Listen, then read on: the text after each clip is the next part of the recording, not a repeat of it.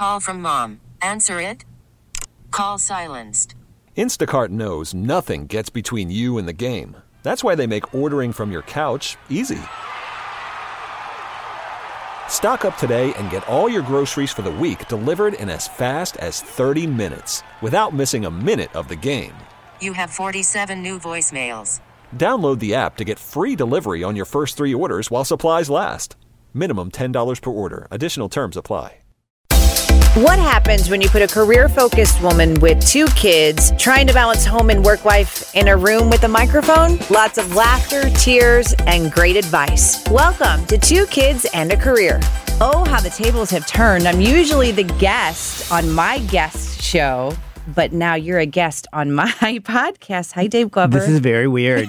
It is kind of weird, isn't it? Yes.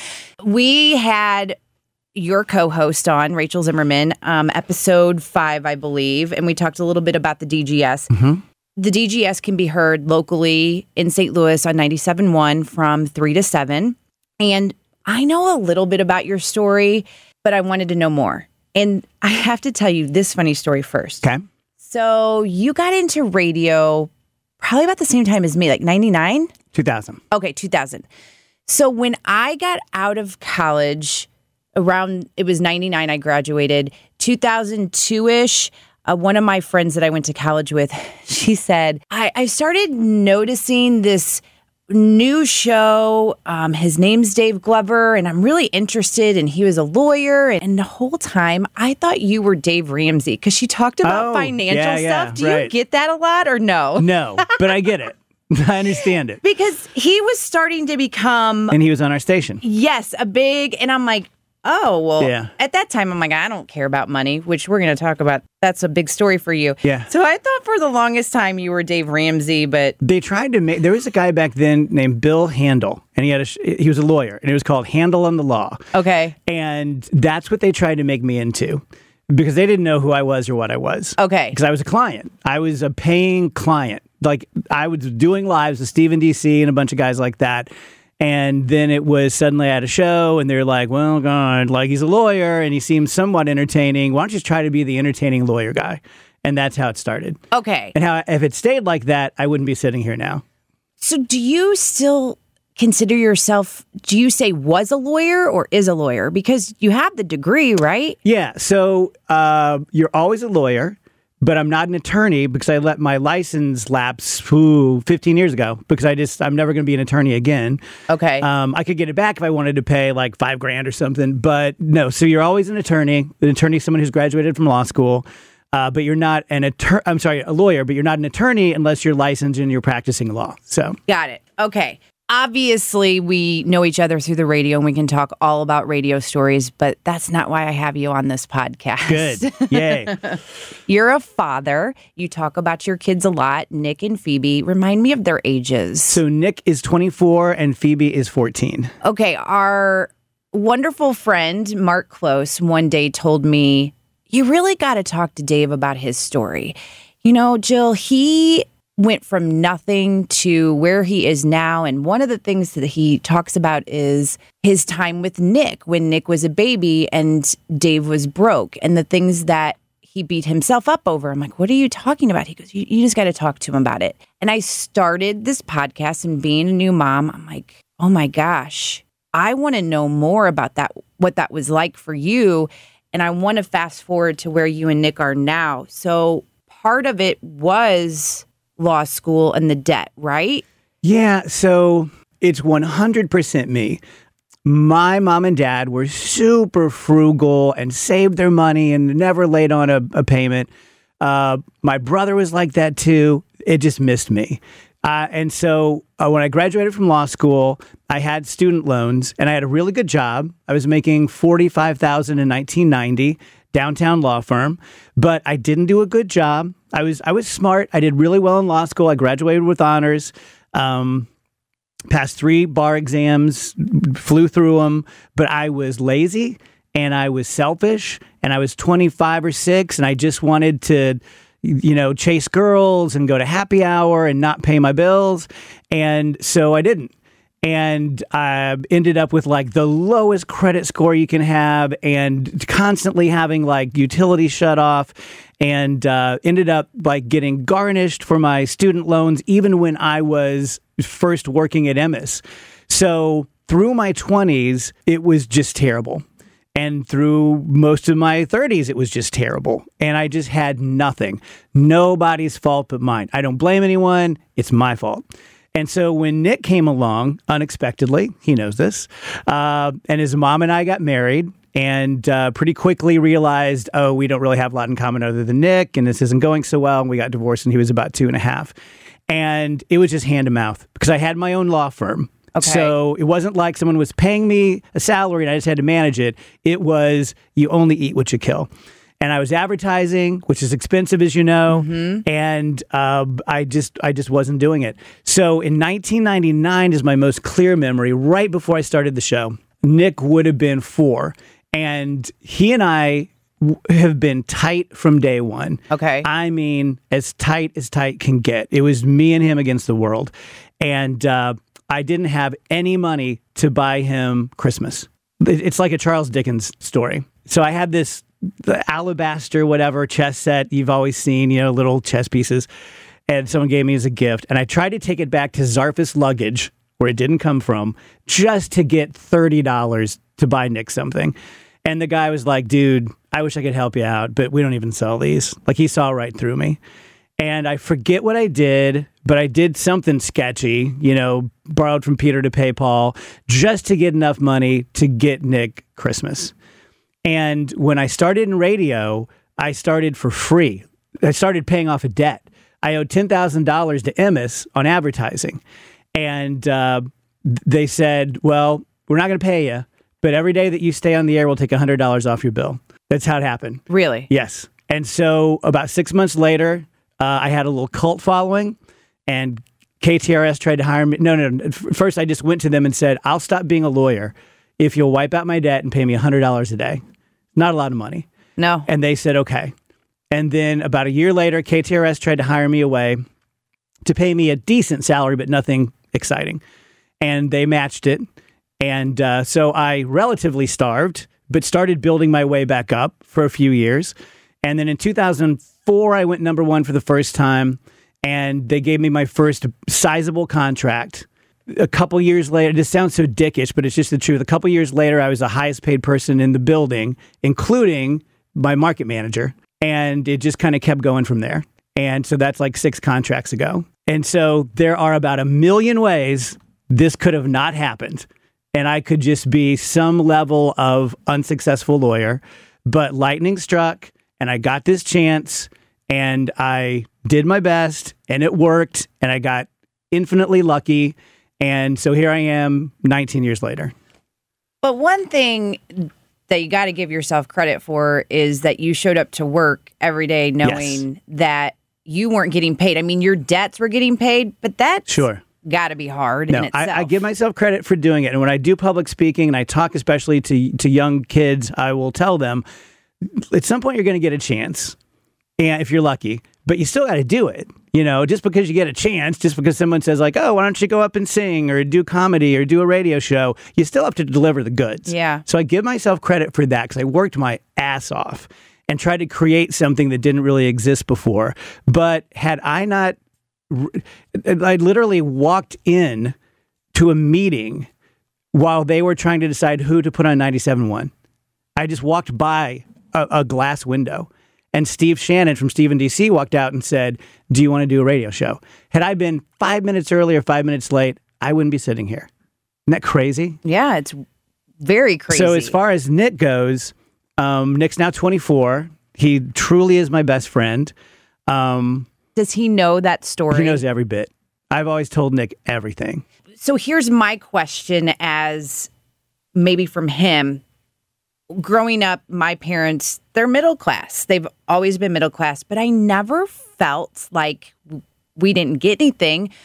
If you compare, and I think I've heard you guys talk about this too on the radio, if you compare another child who has everything, then yeah, if they were in my household, they'd be like, you don't have anything. Yeah. But I never felt unloved. I never felt like we couldn't eat. I never felt like we didn't get to do things. Our vacations were Lake of the Ozarks. Right. Like Florida was the big vacation for us. So same. when we got to go to Florida, that was big.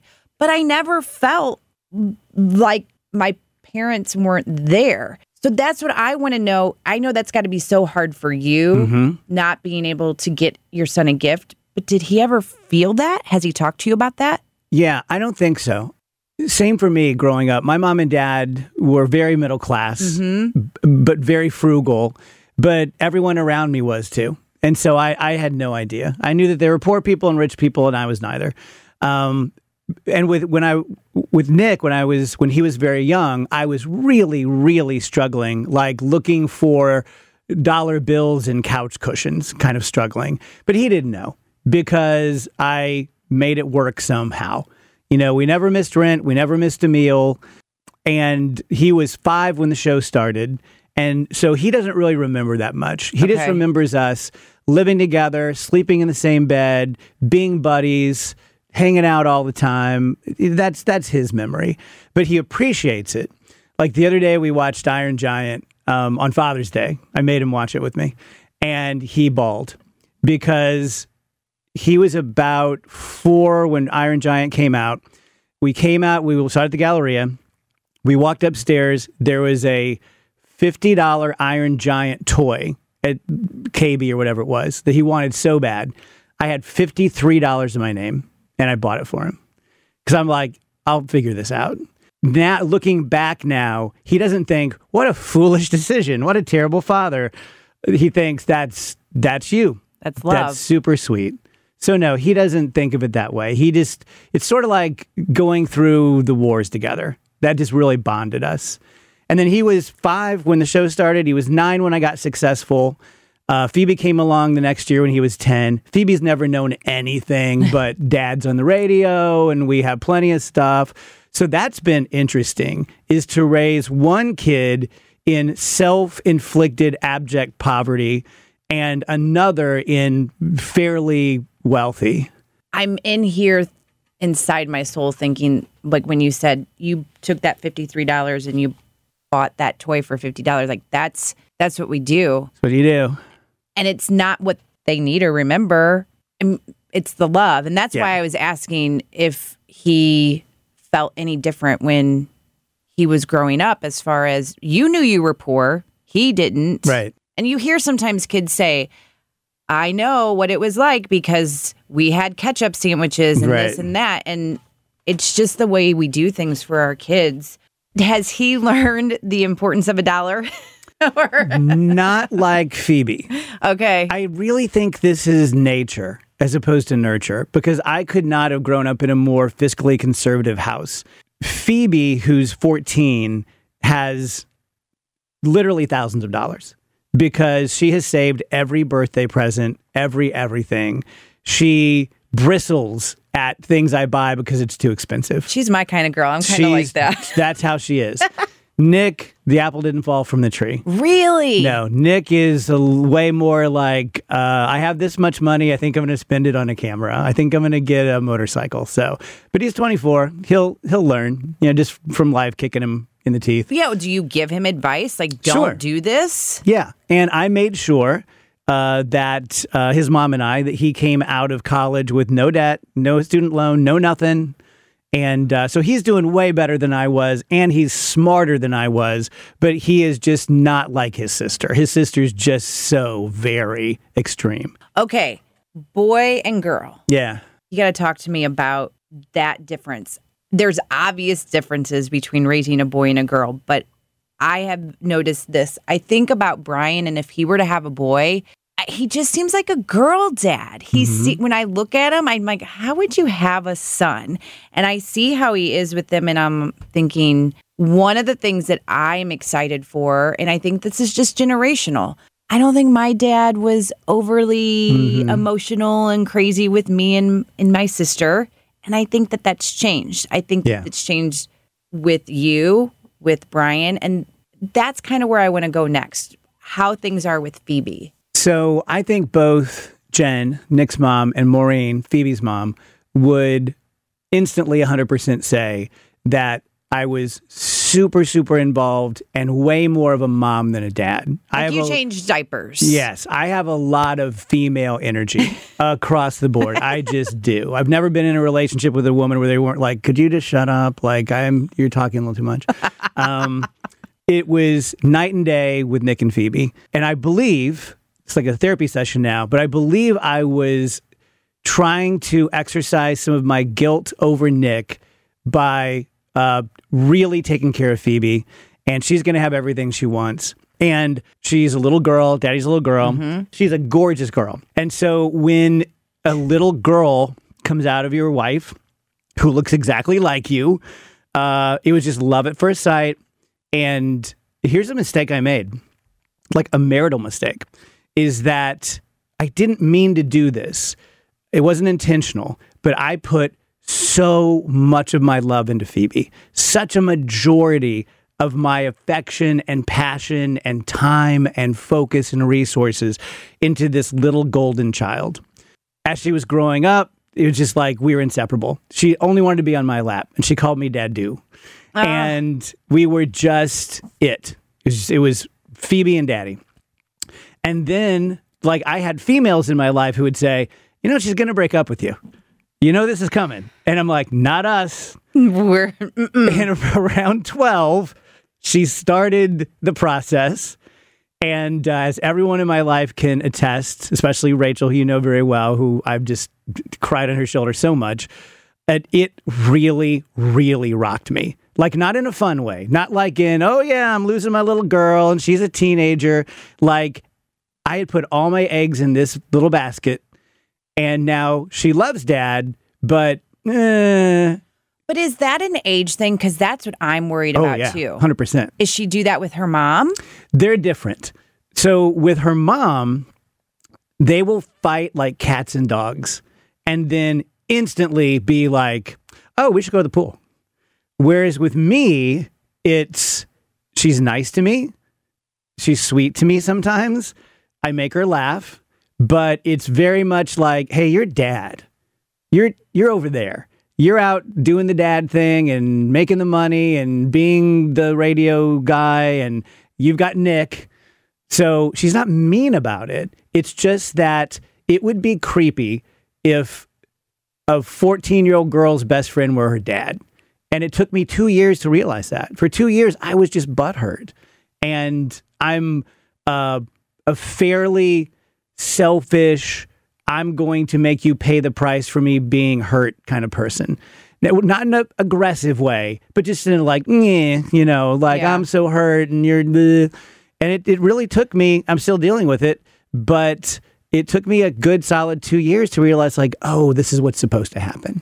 Okay, you brought up Nick, though. So, and how she says, oh, you have Nick. What if it was another girl? Because, go with me here for a second. We just talked about how the generations are different with our fathers. And even if you did give her all that love and attention that you did when she was little, we didn't really get that from our fathers. Like you said, she thinks of you as Dad. You go and work and you go do that, which is what I would think of my dad. But if there was a little bit of a difference with emotional and physical love, how does that not carry over a bit? I think it does a bit, but I think being a 14-year-old girl trumps everything. Yeah. Just puberty, and I want my own space, and this is my body, and it's changing, and you're a man. And you don't understand. You don't understand. Hormonal, just I'm insane right now. Now I'm happy. Like, it's a thing. And so she and I are very close. We're very tight. We don't have problems. It's a matter of expectation and standards. I think for her, she feels like this is great. We're right where we should be. But for a selfish baby like me, it took me a long time to let go of, oh, she's not 6 anymore. Like, I would see a 14-year-old young woman, but I would also see a 6-year-old who I just wanted to hold, you know? And so, yeah, I mean, all you can do is just do your job, not screw them up. I don't want to be her problem. I always say that. How do I not set my kids up for failure? And I don't think there's an answer, but we go to therapy and we talk about our parents. And I know she's going to go to therapy and talk about us, but I don't. How do I make it so it's not so... I think I'll give you the benefit of my experience. Whatever you're doing in a good way, just assuming that everyone listening are good parents, whatever you're doing, take it down 30 or 40%. Well, how? Give me an example. Just, okay, like up until about a year ago, she had already started spending time in her room. That was her little haven. And I would go up about 3 times a night and knock on her door. Because, and here's the hilarious part. All the people listening right now, especially the women, are going to crack up. I was worried about her because I thought she missed me. I would be sitting downstairs doing my stuff, and I'm like, I bet she's miserable. And I'd walk upstairs and knock on her little 13-year-old door, and she'd be like, yeah. And I'd open it up and be like, hey, baby, you okay? Uh-huh. Okay. Do you need anything? Nope. Okay. And then I'd walk out and I'd just be like, oh, like I blew that one. Like that was my chance at an interaction. And it was just ridiculous. Like I should have left her alone like a cat. Let her come to me. She knows I'm there. She knows I'm solid. Just if she needs me, she'll come to me for a cheeseburger or advice. But I tried to force myself on her and it wasn't good for her or for me. And really, here's if I say anything smart today, here's what it is. To be a good parent, you have to be stronger than you think you're capable of. Because what I'm going through right now and trying to be solid and strong is so hard. I don't like it. It doesn't make me happy. And I've always been the kind of person that I've always been able to manage things and manipulate things to get what I want out of a person, to give me my little candy. Like, I'm going to put a coin in you and you're going to give me a bubble gum and we're all good. Mm-hmm. It doesn't work with 14-year-old girls. And so I have to relearn everything I knew about getting affection from people and be a lot stronger than I want to be. And just be solid and not get my bubble gum and know that maybe someday the bubble gum will start again.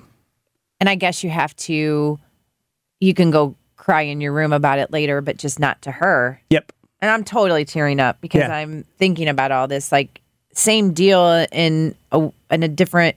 Sometimes I think the oldest, who will be 3 in September, when she's playing by herself, I'm like, oh, she wants me.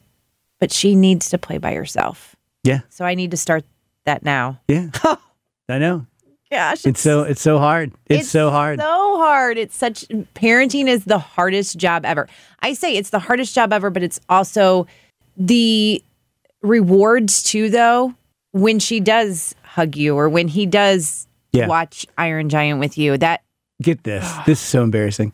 So, it's Father's Day. So I got cards and Phoebe gave me a card and she wrote, I love you so much. Happy Father's Day. I obsessed on the word so. I have a picture of it on my friggin' phone. If she'd have just said, I love you, I'd have been like, well, everyone says that. But she said, I love you so much. So she must really love me. I'm 54 years old. I am 54 years old. And I'm taking pictures of cards from a 14-year-old girl and obsessing on the fact that it says, I love you so much.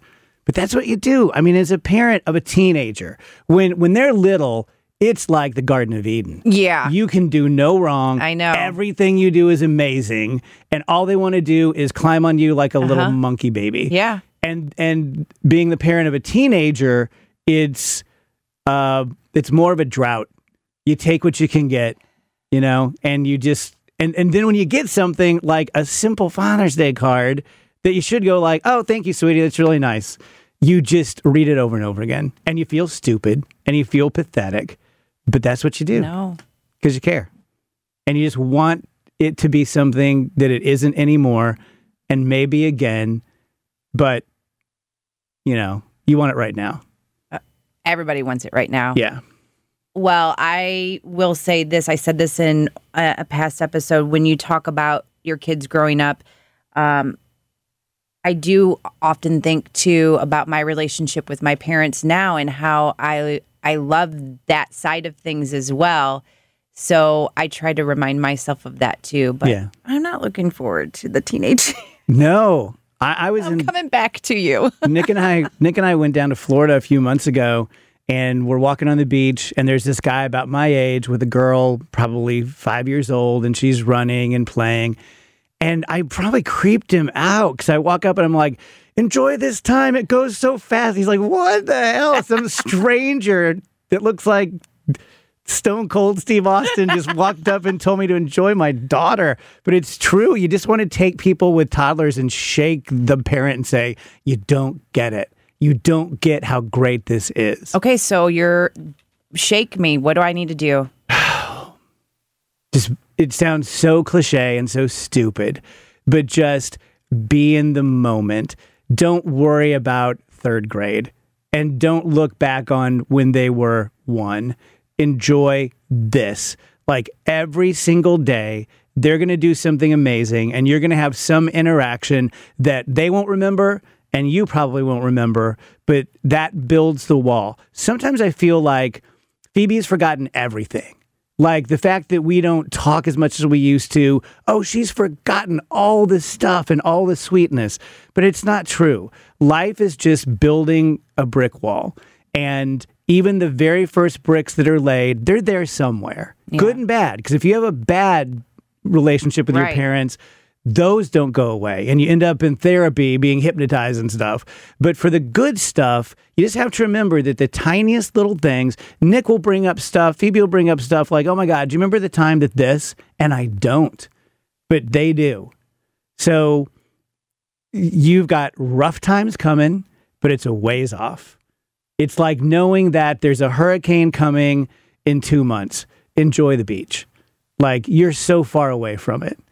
And now that you know this from someone like me, who you're watching live it, just be prepared for it. Don't let it blindside you. And just know that it's going to be the hardest thing you've ever done. And you just have to be stronger than they are. I read this, it was a fake letter from a therapist who works with young girls and said, this is the letter every young girl wants to write. And I think you can probably look it up. You might want to share it with your listeners. But it was basically, I need this fight. I need this fight with you. I need you to be stronger than you want to be. I need to slam the door in your face. I need to tell you I hate you. I need to think that you're ridiculous and embarrassing. And I need you to be okay with it. Because I'm becoming a young woman.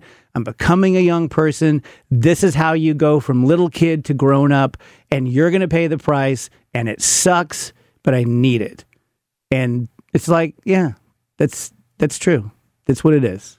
And if you're a good parent, it's not like you just take it and you let them run roughshod, but when all you want to do is just squeeze them and hold them, if that's not what they need, you just have to go cry in the corner or do a podcast. Thank you for joining me for today's episode. Make sure you subscribe, rate, and if you're feeling really generous, write me a review. And don't forget to join me next week for a new episode of 2 Kids and a Career.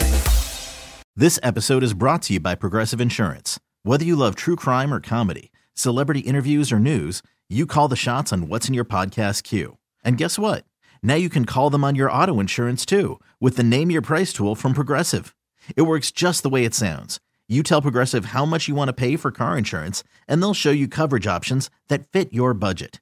Get your quote today at Progressive.com to join the over 28 million drivers who trust Progressive. Progressive Casualty Insurance Company and Affiliates. Price and coverage match limited by state law.